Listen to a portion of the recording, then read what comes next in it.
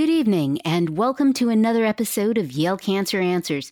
I'm Dr. Anise Shagpar, and I'm joined tonight by my guests, Tanaya Sharoff and Alex McClellan, who are both genetic counselors at Yale Cancer Center. They're here with me tonight to discuss the role of a genetic counselor in honor of Genetic Counselor Awareness Day, which is November 4th.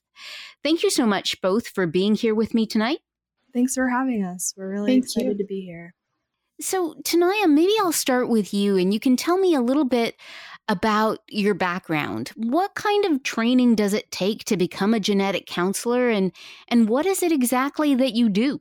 Sure. So I have now been working here as a genetic counselor for over 2 years at the Smilo Cancer Genetics and Prevention Program. I started off as someone who got a bachelor's degree in biotechnology and then a master's degree in human genetics at Sarah Lawrence College. A training for genetic counselor typically is a 2 years master's degree where you learn an array of different subjects. So we are really kind of going into disease level where we're looking at all different hereditary syndromes. And that is not limited to cancer, but during the training, we learn about other specialties as well, which includes pediatric genetics, cardiovascular genetics, prenatal genetics, and so on. And then we also learn a lot of psychosocial skills and counseling skills during our training. No, go ahead, please. So my area of expertise currently, which has been my area of interest, is hereditary cancer.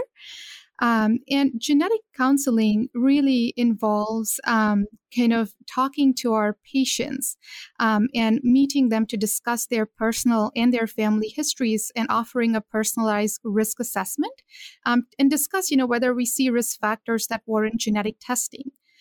Discuss their risks and benefits and the appropriate testing options and implications of test results with our patients.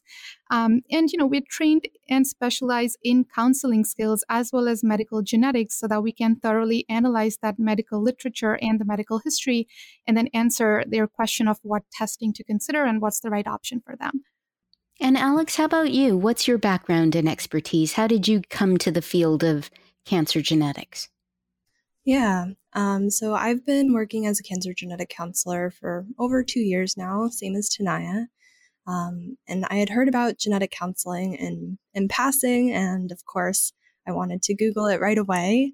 It sounded very interesting, and I was very captivated, and still am captivated by how this field combines science with working and helping patients. And Tanaya and I talk about it all the time, but we learn something new every day on this job. So for cancer genetics, I think it's really interesting because for folks who have a family history or a personal history of cancer, it can be very scary and overwhelming. They're meeting with a lot of doctors already. They're concerned about themselves or their family members. So we try to create a niche where we can help them and maybe put their cancer in a hereditary cancer perspective for some patients. Maybe 5 to 10% of them.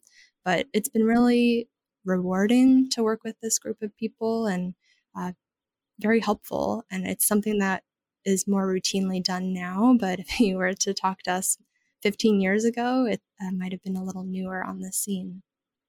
And so, Tanaya, back to you. Maybe you can tell us a little bit about how do patients come to see you? Do all patients with cancer see a genetic counselor, or are there specific groups of patients that are more in need of your services?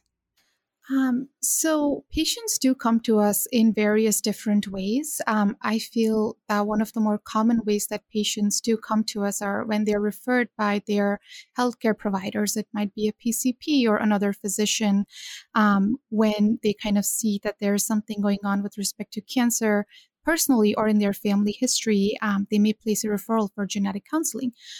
Some patients are self-motivated and they kind of find their way here by themselves.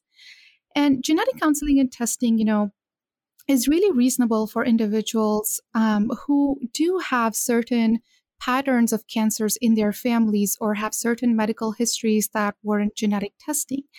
And some examples of that would be, individuals who have very young ages at diagnosis of cancer, and or have family histories with people being diagnosed at young ages. So, for example, for someone with breast cancer at 90 versus breast cancer diagnosed at 35, those would be two different conversations. We also look, for people who have family history of multiple people with cancers of either the same type or unusual types of cancers like ovarian or pancreatic cancer or breast cancers in males. And then genetic testing or counseling, can also be helpful for people who come from certain ethnicities or backgrounds like Ashkenazi Jewish ethnicity. So those would be some people where genetic counseling might be really beneficial to evaluate their family and personal histories and see if genetic testing is warranted. So, Alex, we've been using the terms genetic counseling and genetic testing kind of as one combined term.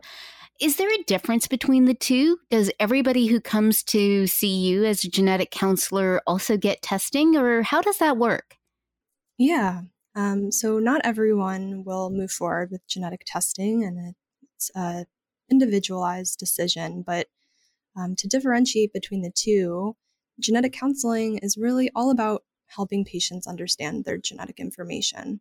So sometimes we meet with a patient before ordering that genetic testing to discuss some of those risk factors Tanaya was mentioning and how they relate to, or not, to known hereditary cancer syndromes. So we can talk about testing options, outcomes of testing. By the time they leave their appointment, if that is something that they do want to move forward with, they'll feel more confident about what information they're getting on the other end of things. But other times, people have gotten genetic testing maybe through an outside provider or something that they've done themselves, and we can help interpret that information for them to make sure that they're receiving the appropriate care based on those genetic test results, to make sure that they were tested for the appropriate things. And genetic counseling is critical and crucial to help ensure patients are doing all of the right things from the information we can get from genetic testing.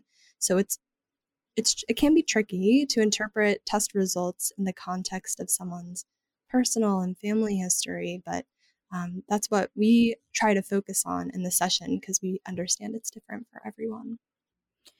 And so, Tanaya, when we talk about genetic testing, just a few questions. First, how do you decide what test is appropriate? And second, is genetic counseling and genetic testing covered by insurance?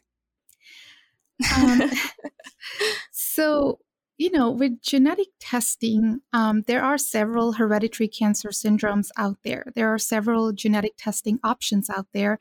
And, initially it started out as testing patients for a couple of genes like BRCA1 and BRCA2. And now we know it goes beyond that.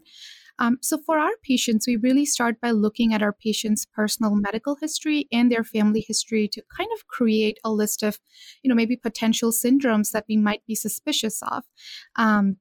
Or almost like create a differential diagnosis for ourselves. And, some examples might be in families who have several females or, even males with breast cancers or ovarian cancer.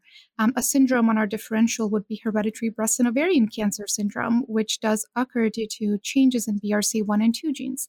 But having said that, there are multiple genes today that we are aware can also increase the risk of breast cancer. So we're testing multiple genes at the same time rather than going gene by gene. In people with early onset colon or uterine cancers, we would be thinking about Lynch syndrome, or people with multiple polyps. There might be other hereditary colon polyposis syndrome. So we really look into and dig into, our patient's medical and family history to determine really what's the clinical testing option for them that would be kind of most informative in their setting. In terms of insurance, it's tricky. There isn't really a clear black and white answer. With genetic testing, we have national guidelines. We call them NCCN guidelines. And so genetic counselors use them to determine whether genetic testing is clinically indicated for someone or not. And a lot of insurances do also follow these NCCN guidelines as they are kind of determining the criteria for coverage of these genetic testing. And a lot of insurance companies will follow. There might be some that kind of have different criteria as well. So when a patient comes and meets with us, looking at their personal and family history, we then go back to these insurances and see if there are guidelines laid out for us. And if they are, we would, be telling the patient that, they do meet the insurance's criteria for testing as well. And so we do have ways to ensure that the patient is, being covered for the test, or they know kind of what to expect in terms of cost. And then sometimes, it can get a little bit more tricky when we don't have guidelines for testing. Tanaya, I also wanted to add that for folks who, for whatever reason, might not meet their insurance criteria. So if we're clinically suspicious for a hereditary cancer syndrome, but insurance doesn't even have guidelines for that syndrome, we always talk about a self-pay option for genetic testing. And that can be done typically around $250 at this time. But that's always an option for folks who might not meet clear-cut guidelines as far as we know. But again, thinking about how far we've come in the past 15 years or so, the price of testing has really gone down. Yeah, for sure. And so, Alex, when people come in and are thinking about getting genetic testing, one of the questions that they may ask is, well, what are the ramifications of this information? I mean, is it just for me to know that I have a genetic mutation that put me at increased risk of getting the cancer that I already have? If so, so what? Or is there other information that you glean from that genetic information that might have implications for that patient's care or for their family? Can you talk a little bit more about what you do with the information that you get and how that can really impact care? Absolutely. Yeah, I think we do get that question a lot because folks who've already been diagnosed with a cancer, they're of the opinion that it's not something that could be helpful to them. So when we're talking in our genetic counseling sessions, we always highlight the potential ramifications as far as treatment for a cancer. So sometimes it can help guide what we're doing for surgery. Sometimes it can make someone eligible for a targeted line of treatment, for example. So there can be implications there, as well as for that patient in the future, because it might explain why someone developed cancer in the first place, but also give us an insight into whether they're at risk for other cancers. And if that's the case, we want to make sure we're doing screening right earlier or more frequently. Sometimes there's surgical risk reduction as well. So the big ones for family, or the big ones for the patient, are for treatment or for future cancer risks. But of course, in genetics, you can't escape from families. So there is also impact for families as well, as far as children, parents, siblings, or even more extended relatives. Because if someone does have one of these mutations, their family members would be at risk to have it as well. Great. Well, we're going to talk a lot more about the implications that it has for patients and families right after we take a short break for a medical minute. Please stay tuned to learn more about genetic counseling with my guests, Tanaya Shroff and Alex McClellan. Welcome back to Yale Cancer Answers. This is Dr. Anees Chagpar, and I'm joined tonight by my guests, Tanaya Shroff and Alex McClellan. We are discussing the role of the genetic counselor, particularly when it comes to cancer. So right before the break, Alex was telling us about how genetic information for patients who are diagnosed with cancer can have implications for that patient in terms of their treatment as well as future screening. as well as for their family. So, Tanaya, I was hoping that you could kind of pick up there and talk to us a little bit more about what happens to the family of these patients. So, let's say you have a patient who has been diagnosed with cancer and you do genetic testing on that patient and they're positive for a mutation. What implications does that have for their family? Does their family then need to be tested?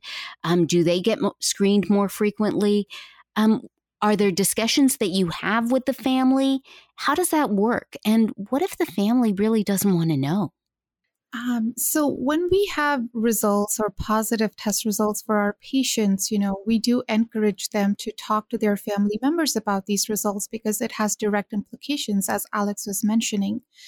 Um, Once the positive test result is found, the next step is to really test other family members to see who in the family inherited or has the same positive test result as was found in our patient. If you think about your first degree relatives, the patient's children, their siblings, or their parents, they do have a 50% chance of having the same positive test result or the mutation that the patient was identified to have. And it kind of goes so on and so forth for other extended relatives as well. So we certainly encourage our patients to discuss that information with them. And the next step, really, rather than directly jumping to even screening those family members, we want to establish if the mutation is present in those family members or not. In most cases where we see that the mutation is not present or the family member has tested negative for the mutation, in those cases, typically, increased screening might not really be necessary for those family members because they have inherited that risk factor from their parents or their other family members. But there are certain exceptions to that where in certain cases, increased screening may still be necessary. So it certainly depends on what the mutation is and in which gene it was identified.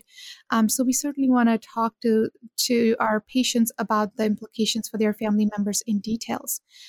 We're not always able to reach out to these family members. We have had patients' family members contact us and kind of visit us for an appointment because, their mother, for example, had testing and was found to have something. So we do get opportunities to talk directly with these family members. But for those who we're not able to get in touch with, we do, as a program, offer family letters for patients, to kind of then forward those results and those letters to their family members, which the family members, if they're not in the area, can take it to their own physicians or their own genetic counselors and discuss this information with them. And so, Alex, so far we've been talking about, either you get a positive genetic testing result that has implications or a negative one, which might mean that, you didn't inherit a genetic mutation. Two questions. One, if you test negative for a genetic mutation, does that mean that you're in the clear? And the second question is, are there any other options between black and white, positive and negative? Do you ever get a fuzzy answer? Oh, yes. More often than we'd like, because genetics in the field is relatively new. So backing up a little bit, we're all born with genes, the instructions for our bodies, and the genetic testing is essentially a fancy spell check for the genes. So are the genes spelled properly and working correctly, or is there a spelling error or one of these mutations in a gene that causes it not to function properly? And of course, when there is one of those spelling errors in the cancer setting, we see that that's associated with an increased risk. But I always tell my patients that there is an in-between option. So different genetic variants can be interpreted differently. And the ones where we have seen an increased risk for cancer, we call them positive. But there is always the possibility that they could see a very rare genetic variant where maybe only a handful of people have been reported to have that same variant. So it's possible that that's something that's associated with an increased risk for cancer, but it's also possible that that's something that makes the person unique and maybe different from me or from you. So in that scenario, we call it a variant of uncertain significance, or VUS. And that's probably the most frustrating answer because the answer is we don't have an answer right now, at least at this point in time. Of course, we're always looking towards the future, and more people are getting tested genetically, so we'll have more information out there eventually. But in the meantime, sometimes we are left with this kind of gray area or where we don't have a clear cut yes or no. And so, just to follow up on that, Alex, do you then, if somebody does have a VUS and you say, well, we don't know at this point in time, I mean, as we get more and more information about the significance of various variants, do you then contact patients, say, even years later, to say, you know what, back in the day, you tested positive for this VUS, and we now know that it's completely benign or that it does have some significance? Is there a way for people to actually eventually find an answer? Because you're looking at the genetic literature and know the research that's coming out as we get more and more testing, but patients generally aren't that close to the data.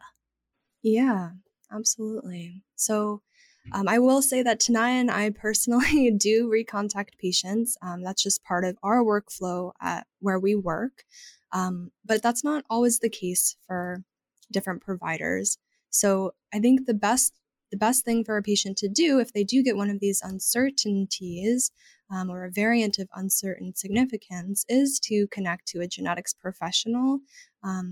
If they've moved somewhere or they're changing providers, at least do it maybe every couple of years just to make sure that nothing has changed in that period of time, because sometimes it takes months and sometimes it takes years, depending on how rare this variant is. So we try to do our due diligence here, but I think it takes two to tango. So for the patient to reach out to us saying, I was tested back in the day and I wanted to make sure that there weren't any changes or reclassifications, as we call them, for these variants, we're always happy, and we certainly encourage patients to do so.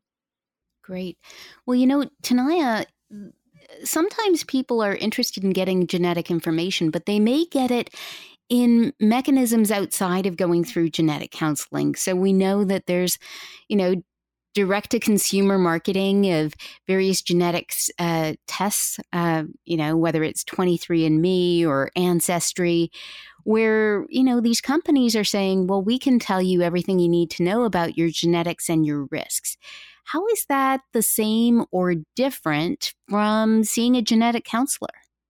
Yeah, so we've certainly seen an increase with that. And we do have, outside, as you mentioned, we have ancestry tests, which by themselves, maybe by and large, are pretty accurate to a certain level in telling what population type you come from. But then there are these other tests or other companies that expand into the health space.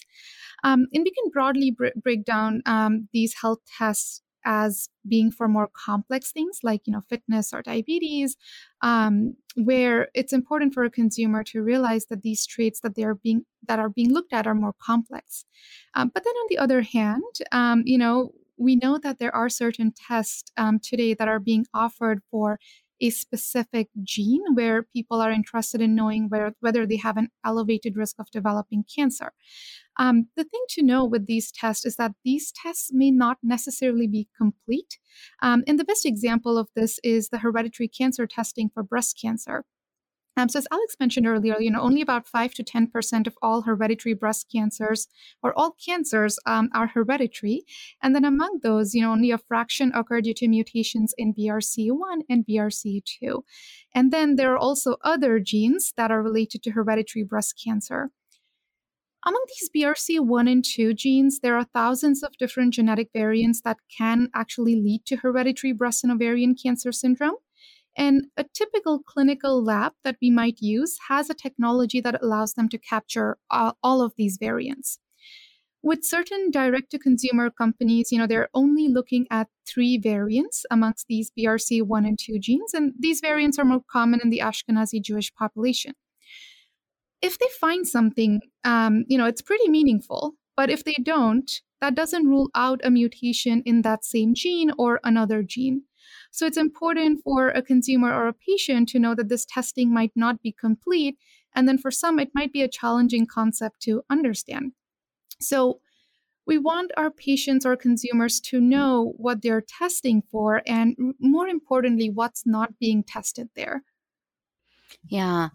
And so I think certainly it's important to understand that you may not get the complete picture and have all of the information you need that really puts into context your particular family history, because essentially they're doing these tests that are kind of a blanket test rather than really sitting down with the patient and, as you kind of mentioned at the top of the show, meeting them where they are, doing a thorough history, figuring out what that differential diagnosis in terms of genetic possibilities might be, and then moving accordingly.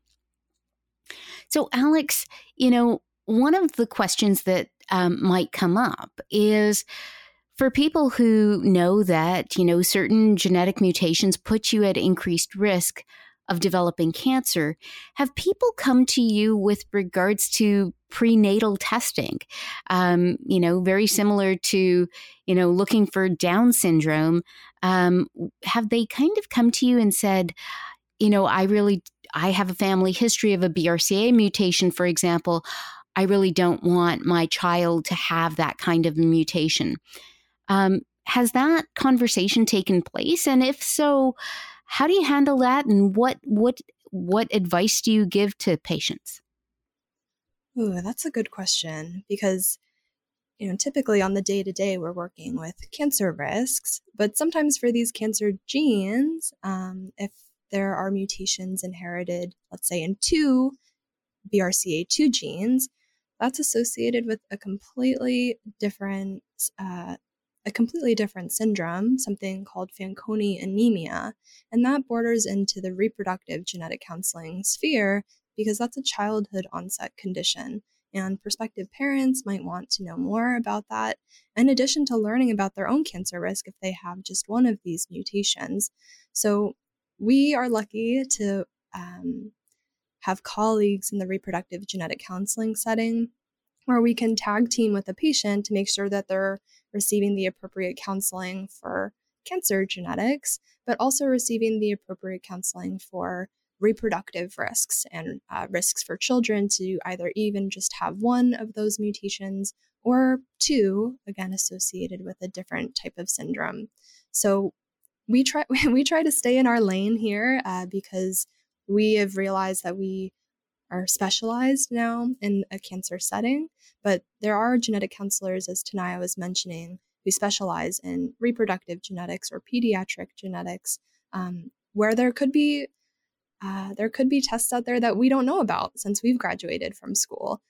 This field is rapidly changing, so I think it depends on the patient, and we don't want to overwhelm patients with too much information all at the same time, but we do our best to navigate that, and we understand that it can bring up a lot of emotions for patients, even thinking beyond themselves when it comes to their family. Yeah. I mean, certainly genetics is a field that is continuing to move forward, and we certainly get a lot of benefit from genetic counselors and talking to people like you and Tanaya. Thank you both for being on my show today. Until next week, this is Dr. Anees Chagpar wishing everyone a happy and healthy week.